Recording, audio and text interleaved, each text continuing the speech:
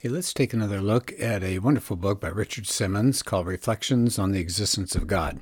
Hi, Gary Zacharias with the Apologist bookshelf. This is the second look. I did an earlier podcast on this book. I'm looking at 2.5. That's how he has his chapter set up. This one's called Why All the Violence. And I really like this chapter. In fact, I like a lot of the book because he's got so many great stories in here. And he talks, as he opens the chapter, I say he, Richard Simmons, he tells a story about Stephen Paddock, who is an American mass murderer. He's the one that shot up in Las Vegas, shot a crowd of 22,000 people attending a country music festival. It was apparently the deadliest mass shooting, although I'll tell you, I'm getting numb to them. There's so many, it's awful. But this is the deadliest mass shooting by a lone shooter in U.S. history. 58 fatalities. And afterwards, he took his own life. Well, shortly after the event, NPR's Steve Inskeep interviewed a man named Daryl Gibbs. He's the father of somebody who got wounded. And this man said that he and his relatives were taking shifts by his daughter's hospital beds. And he works as a federal corrections counselor, so he advises inmates when they leave prison. And so here's what Here's what happened between the two of them, the interview. Inskeep says to him, "You don't blame the gun for this." Gibbs, the man who's the father of the wounded victim, said, "Absolutely not." Inskeep says, "You blame the person?" Gibbs says, "Of course." Inskeep says, "What do you think is causing these mass shootings?" And you know what Gibbs' answer was? A godless society. And the author, Simmons, says, well, some people are going to sneer at that response, but he said, that's a valid observation. If there's no God, what are we? Are we just a mass of chemicals here by chance? He references B.F. Skinner. As an atheist, he says there's no reason to regard human beings as anything other than a product of nature. And Simmons says he's reminded of the words of Jeffrey Dahmer. Remember him? One of the most evil serial killers ever to live. He cannibalized people after he ate them, and he gave an interview from prison, and this is what he said. When I was in high school, I found within myself the desire to torture animals. I did not believe in God. I did not believe we were here for a purpose. Given that I was not here for a purpose, and I'm going to die, and that's the end of me, I couldn't find sufficient reason to deny the satisfactions of my desires. Well, we know how that ended up. How awful, huh? Maybe the most famous atheist that ever lived, according to Simmons, was that German philosopher we've all heard of, Friedrich Nietzsche. He challenged his atheist friends that if they're going to give up belief in the Christian God, guess what you also have to give up? You've got to give up Christian morality, particularly things like pity and compassion and the value of human beings. Exactly right. Now, Simmons has very short chapters, and so as he ends the chapter, he has a sobering satirical poem. It's an English journalist named Steve Turner who wrote this, and it's lengthy, but please allow me to read it because it's so powerful. Look up Steve Turner, and it's often referred to as the atheist creed. And of course, a creed is like a fundamental belief. Now, he calls this piece creed, and what he tries to do here, which I think is fascinating, is to try to, in a sense, get inside modern people's thinking processes, what they really believe. So here we go. We believe in Marx, Freudian, and Darwin. That's all one word. We believe everything is okay as long as you don't hurt anyone, to the best of your definition of hurt, and to the best of your knowledge. We believe in sex before, during, and after marriage. We believe in the therapy of sin. We believe that adultery is fun. We believe that sodomy is okay. We believe that taboos are taboo. We believe that everything's getting better despite evidence to the contrary. The evidence must be investigated, and you can prove anything with evidence. We believe there's something in horoscopes, UFOs, and bent spoons. Jesus was a good man, just like Buddha, Muhammad, and ourselves. He was a good moral teacher, though we think his good morals were bad. We believe that all religions are basically the same. At least the one that we read was. They all believe in love and goodness. They only differ on matters of creation, sin, heaven, hell, God, and salvation. We believe that after death comes the nothing, because when you ask the dead what happens, they say nothing. If death is not the end, if the dead have lied, then it's compulsory heaven for all, excepting perhaps Hitler, Stalin, and Genghis Khan. We believe in Masters and Johnson. What's selected is average. What's average is normal. What's normal is good.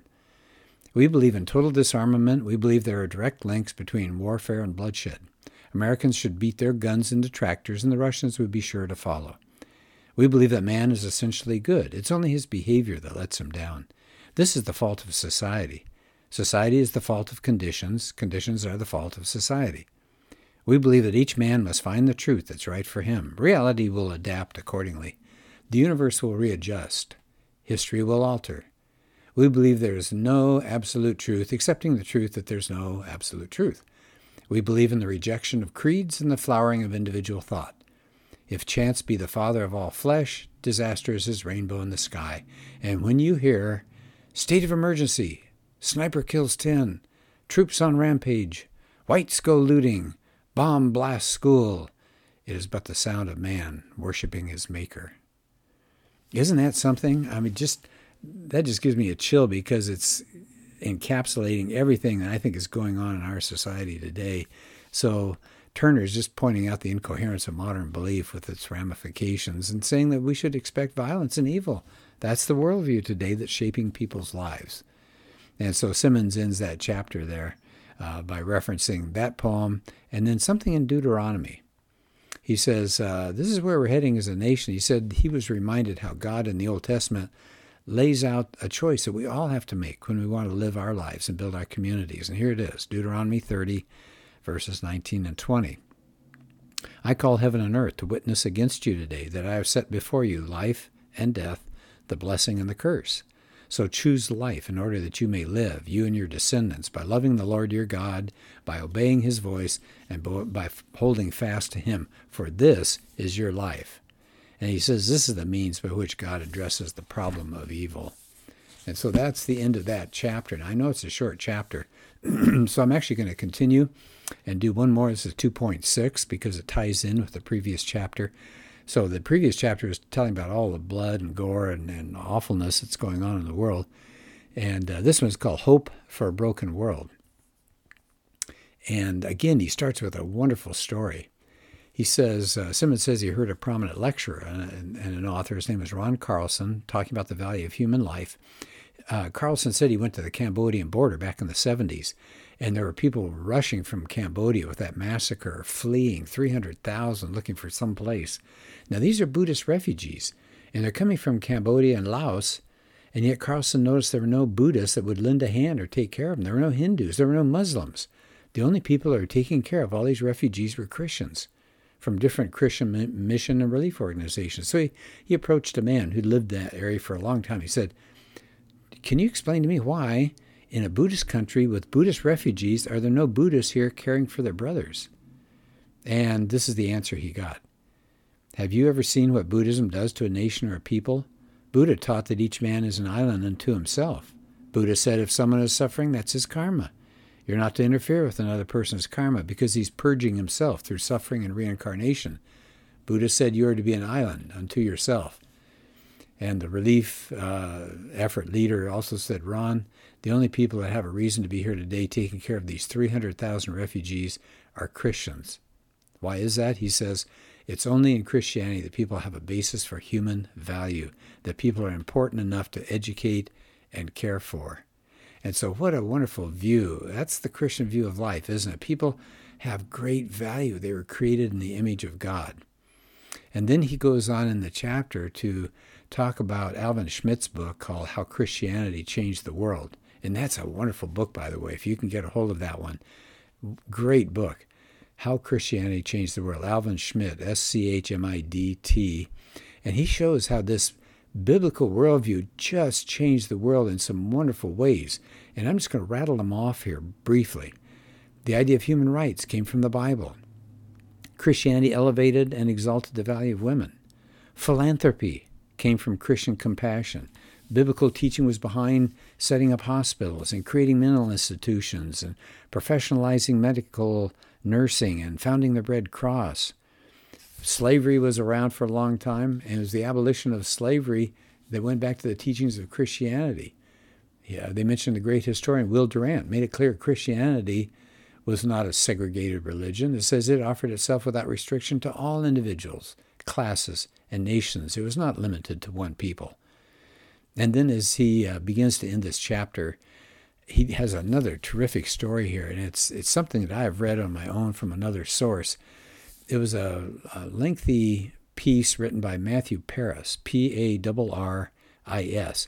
Apparently, I didn't know him, but apparently he's a well-known South African/British journalist and a broadcaster. He was in the British Parliament. And Paris had grown up in the African country of Malawi. And then he left and did a whole lot of other things. And he came back to rural Africa to try to help some of these places set up water pumps, giving them access to clean water. Now, what's interesting here is that Paris was an atheist. And yet, when he went back to Africa, in his article, he says that his visit renewed his faith in the development of charities, but it shook him up as an atheist. Why? He was shocked that the enormous contribution to the good of Africa had come as a result of Christian evangelism. Now, that bothered him because that was not his atheistic worldview, and he finally had to admit how transformative Christianity was in his native country. That was unlike any other form of aid. It wasn't just the money or the food that was handed out. It was the attitude and the message of those Christian people. Now, he acknowledged that's not in harmony with his atheistic beliefs. Paris says that didn't fit his ideological beliefs or his atheistic worldview. It was embarrassing because he didn't think God existed. But Paris found that the evangelism of Christians was distinctly different from secular organizations, non-governmental organizations, and government endeavors. They were good, but it was never sufficient. Why? Christianity changed people's hearts. As good as education and training was, but it was the change of people's hearts.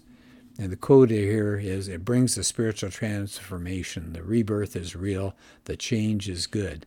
And so he ends the chapter by saying, this is what's so unique about Christianity. Simmons says it's not a religion where you have to follow a bunch of laws and regulations. Christ wants to work in our hearts and to empower us. Christianity is about the life of God working in the hearts and souls of men and women. And that's the end of that chapter. So you can tell these are fairly short chapters, and they're excellent, wonderful things to think about. All right, well, thanks. We'll tackle another book soon.